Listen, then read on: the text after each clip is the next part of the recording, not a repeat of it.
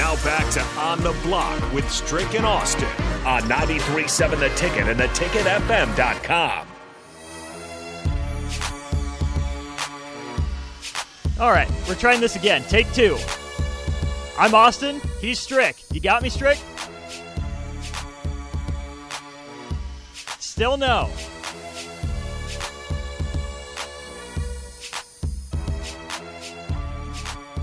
Okay, I'm in the Here building. we go. I'm in Here the building. we I think it was go. muted. Look at that. Yeah. We are here on the block presented by Mary Ellen's. We are both officially in the house. How's overseas treating you? It's rainy. It's what it looks like in the wintertime over here. You know, misty rain, cloudy. You know, it's not cold, so that's pretty cool. You know, it's Good. Sweatshirt. But it's where my nephew's at. It's a quite a drive. Just about an hour or so outside of the city in Croydon, in the Croydon area of British Columbia. I mean, not British Columbia, but Actual Britain. of Britain. Yep. Actual Britain. So yeah, it's pretty cool, man. It wasn't a bad flight. The flight wasn't crazy. You go to sleep and you wake up and you're dang near about to land. Other than them delivering you breakfast, it's not as bad as being in the doggone hospital. I remember when I had to be in the hospital for a blood clot I had in my lung, and it's like your mentality says, I'm going to go into this hospital. Okay, I'm going to take this and I'm going to take the lumps of it. I don't want to be there, but I'm going to go in there, and you think you're going to get some rest. Far from it. When you're in a freaking hospital, it's like they're poking and prodding you like every 2-3 hours. It's a travesty. So it wasn't that bad. Good deal. Well, what you could have done is you could have watched a replay of the Georgia TCU game from last night to put you to sleep on that flight. That turned into a snoozer real quick. Disappointing. I thought TCU was a little disrespected by that 13.5 point Vegas spread. Turns out the Sharps knew what they were talking about. Georgia flexed every muscle it had, 65-7, the most dominant championship game performance probably of all time. What a performance.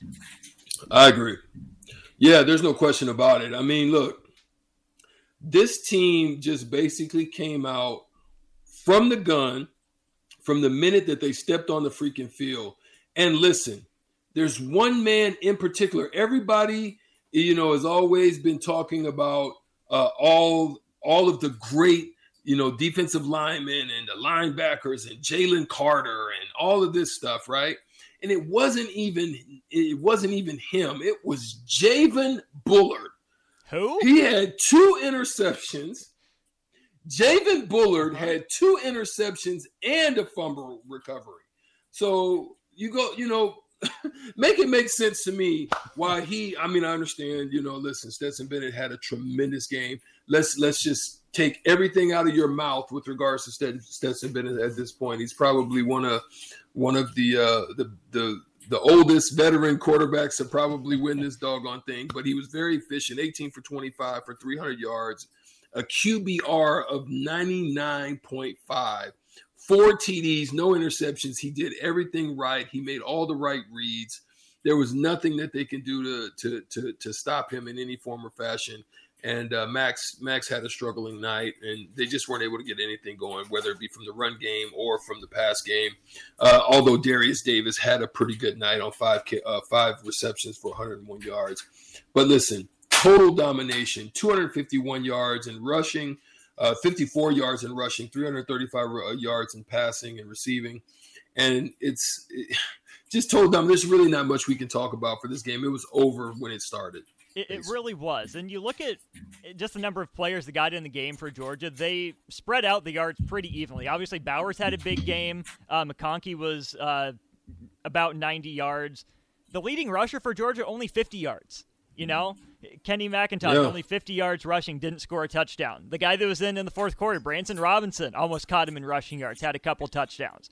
Bennett was efficient running the ball, and that's why I said going in that when Georgia plays at their best, at their peak, there's not a team in college football this year that could compete with them. They didn't play their best against Ohio State. They did late. Ohio State is probably as talented as Georgia when they're fully healthy, but I think Georgia needed that little bit of a wake-up call from Ohio State to say, hey, we got to play our best next Monday night. And they sure did. Credit Kirby Smart for that. Strick, if there's a new program out there, if you put me in charge and I get to draft a coach to start a program with, I don't know if there's one I'm taking ahead of Kirby Smart right now. Look, I mean, you're absolutely right. What better time for it to happen for him than in the semifinals? You don't want something like that to happen in the final game, obviously. But in the semis, it's something that you can redeem. Then you have a short turnaround, a week of preparation. Whereas, let's be honest about it, Ryan Day and the crew had, few weeks, time to prepare. Mm-hmm. There's a lot of wrinkles. There's a lot of things. There's a lot of film breakdowns you can look into, looking at holes, looking at areas of coverage, when they're in man coverage, what are some of the things that they're doing in these, what can we exploit in these formations? What can we, what route patterns could we run in order to stress certain guys that we want to put stress on? And they were able to do that. You saw that with a lot of deep outs. They had a lot of deep outs. They were, Marvin Harrison was able to get out. It looked like they probably ran somebody up a seam or in a vertical route, and they were able to run him out or run him across and get him on the. They gave him enough time. So, kudos to the offensive line of Ohio State. You have to, the stuff that they were doing in their route trees, you had to give him time.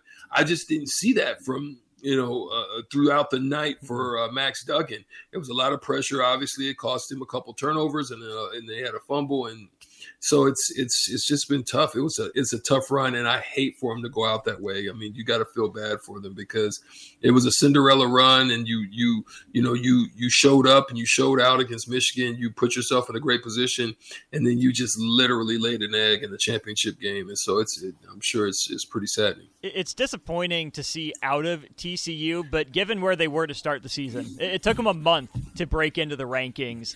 And again, as bad as this performance was by TCU, they got sunned. They were outgunned from the beginning. Georgia was clearly better. Yeah. TCU is still a darn good team. They were very deserving to be in that game. So I don't want to hold everything in this game against TCU. To me, it's a big credit to Georgia and what they've built. And that's where I want to go next, Strick. What Georgia's built is they became the first school in the playoff era to repeat. First repeat champion since Alabama back near the end of the BCS in 2011 and then 2012. Yeah. There was something made about Georgia's schedule near the end of that broadcast last night. I don't want to call it a cakewalk. I mean, they are in the SEC. Florida's on there.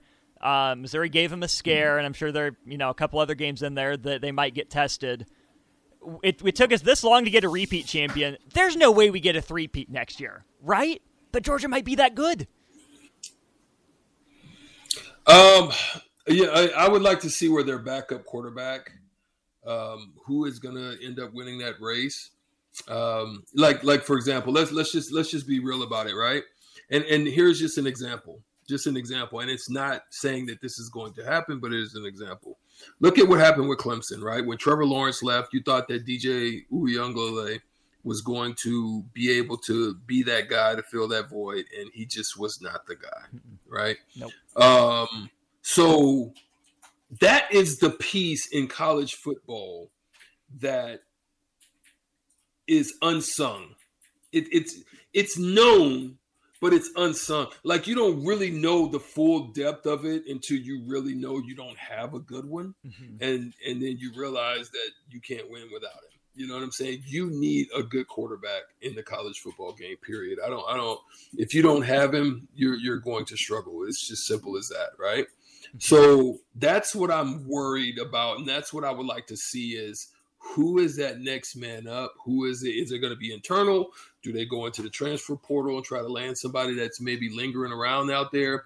Maybe somebody wants to jump ship. They feel a little better knowing that Stetson Bennett now is passing on. They feel that matchup against whoever is going to be in the QB room there in Georgia is somebody that they wouldn't mind having competition a bit. So you're going to have all these different things that are about to happen in the offseason now. So I would like to wait and defer for that to happen before I can make a judgment, Austin, on whether or not Georgia is going to be that kind of dynasty type of team, because it's really going to be on the quarterback. And no one would have thought Stetson Bennett, coming off of his story walk-on, then to Heisman Trophy finalist. Last year, won it, but you didn't, they won it, but that defense was just that dominant. All you had to do was dang near manage the game, right? Yeah. So you were happy for him. There were some plays that he didn't make, but then there was some he did. So you didn't know if he got into some trouble, whether that wouldn't work for him or he would fall off the wagon. But it's like that game last year springboarded him into what it was this year. Mm-hmm. And you're right. I don't think the schedule was as strong as what most would have liked. Those the Florida games and some of those other than the Missouri game, it really wasn't a lot in there. Tennessee obviously was, but there really wasn't a lot of competition against them. So as we look forward to next year a little bit more, ESPN and a couple other places did put out their way too early top 25s. And I want to focus in on the quarterbacks here, Strick. Georgia, like we said, don't know who the quarterback's going to be. The team they have at number 2, Ohio State, C.J. Stroud's gone. He's in the NFL draft, going to be a top 10 pick. That's a second-ranked team with a quarterback question. Team number 3 is Michigan. Think they're settled on J.J. McCarthy. I'd be shocked if it's anyone besides him. But what do they have at head coach? Does Harbaugh stick around? I'm going to skip Team 4 for a second. Team 5, Alabama, another quarterback question. Who's it going to be? Teams 4 and 6 fascinate me, though, Strick. At number 4, it's Florida State that ESPN has at number 4. Jordan Travis had a really good year. Florida State burst onto the scene with double-digit wins this year. Pretty impressed by them. I don't know. I mean, clearly they weren't a playoff caliber team. With an offseason of improvement, maybe they are. And at number 6, Penn State, I think they're being slept on a little bit. I think Drew Aller is going to be a stud for them. They have 2 great running backs. We know the types of defenses that they can put out there. If they can find a way to beat one of Ohio State or Michigan and have that one, the one that they beat, lose somewhere else, that's the path for Penn State. I'm higher on Penn State right now than I am on Michigan. I would agree. I mean, they've got a lot of veteran leadership coming back. They've got a lot of players that they really like. Obviously, they like Aller. They like the combinations and the growth and the maturity of a lot of guys throughout their roster. I mean, I'm not just talking about any one particular. It was, it's multiple people up and down their roster that they're really feeling good about getting the kind of quality time that they got, and then to culminate it with a big win in the bowl game. So, watch out for Penn State. I mean, other than the fact that I don't know for sure how much I'm sold on, their staff, the coaching staff. That would be the only thing for me is looking at this team and say, up and down the board, it just seems as if, they don't play normally to their they don't always put it all together. They kind of play down to me. Yeah, they don't always play up. I mean, to their competition, and so it's like at any given time to me, it's like they can be clipped. I could be wrong, but that's what it seems like to me, man. I'm saying they're a team to watch for me. I really like this team and their potential, but again, they got to run a gauntlet. And I haven't had a chance to look at their schedule, but they've got to run a gauntlet. And can they do it? It's just sometimes in the big games for me, they just haven't been able to get it done. So if you look at Penn State's schedule, they do have West Virginia renewing an old rivalry game. They go to Illinois. They'll host Iowa at Ohio State, but then Michigan at home. And then to close out the regular season, they're at Michigan State. So pretty typical Big Ten East style schedule. I wouldn't say it's anything out of the ordinary for them. So I think they're a team to look at. Obviously they've got redemption on their mind with Michigan coming back down there to Happy Valley. So they're gonna be definitely excited about that. One to watch for them. Do they end up having Minnesota next year, or did they skip them this year? They do not. Who did they get out of the West? Who did they get out of the West? Who did they get out of the West? Yeah. Iowa? Yeah, they go to Illinois week 3. Right after that, they host Iowa. And then their third game in a row against the West team is at Northwestern. So Illinois, Iowa, Northwestern. They don't have a crazy. No. Yeah, they don't have a crazy West schedule to worry about. So it's just pretty much get by that East Gauntlet, and you'll put yourself in a great position. To be honest, I look at it and I'm like, dang, they finished 11-2. It was a sneaky 11-2. Like I'm thinking maybe they've got 3 losses, but it was a sneaky, quiet, just going about their own business 11-2 record this year. So we'll see how they come back and what they're able to add and the additions they're going to be able to put to make them even better, to bolster what they've been able to do. Last question, as we talk about the national championship last night, Georgia 65, TCU 7. Georgia's on top of the sport. They've been in the conversation. They are at Alabama's level, if not even a step ahead of them right now. If someone is going to catch up to Georgia, is it going to be by doing what Georgia did to Alabama and replicating that model in reaching Georgia's level? Or will it be because Georgia fell back from the pack a little bit? Which of those do you think is more likely? Wow. So here's the dynamic that works right now that I'm seeing in college football, right? You have your dominance. You have your Alabamas. You have your Georgia. By conference, you have your dominance. You usually will have like your Clemson will pop out. Usually in the Big 12 to me is like an anomaly. It don't know what it wants to do. One year is Baylor. One year it'll be Oklahoma State. One year it'll be Texas Tech. I mean, it's like they're all over the place, right? As far as the Big 12, you just don't know. It's like one, and then it's Kansas. Kansas will pop out and start clipping people, and Kansas State comes out of nowhere. You're like, wait a minute, what's going on here? Then out west, there's going to be a changing of the guard, obviously, because UCLA and USC is going to be bouncing in another year. So you're going to watch probably what's going to go on there. Then you'll probably see, be on the lookout for what's going on in Colorado. Then you go down to the SEC, and you have the top tier, and then you have like tier 2. And the tier 2s is going to be like your Floridas. They're going to be your Ole Misses, your who else? Every now and then South Carolina. It's like your tier 2 in the SEC is like those every now and then teams that kind of pop up and have just that one-off success. It's not a sustained success. So that's the thing that you're seeing in the college football game is that then you'll have a Tulane type of situation, right? You'll have some of those, a Cincinnati, until somebody will go crazy and you'll be like, wait, where did this come from? And then what ends up happening? The coach bounces. Mm-hmm. He goes to a high-tier program, hoping to duplicate what he's been able to do. So it's just this continuous cycle, and you feel bad for the Tulanes. You feel they just don't have the means and the monetary piggy bank in order to keep these cats. Mm-hmm. And so that's what ends up happening, man. It's just a continuous cycle of I take my team, raise them to a super level, i.e. Scott Frost, UCF, and then all of a sudden, boom, you're off to the next team. And so, those programs lose out. So it's tough for a second-tier program to break through because of that dynamic.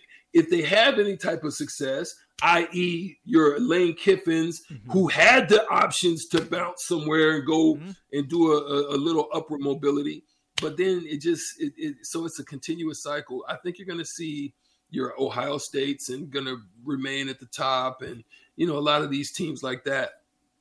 As long as they can keep quarterbacks, if they can keep bringing in the types of quarterbacks that are going to perform, they'll stay at the top. So we'll see. Kyle McCord. Georgia's built on defense. They're built on D. They're built on D. Mm-hmm. That's Kirby Smart's calling card. He learned it from Nick Saban.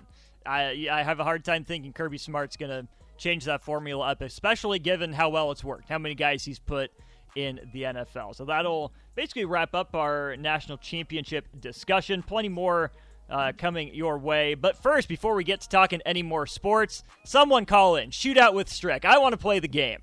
Okay, Strick won by default yesterday. You got to forfeit. We did manage to give the gift card away, though.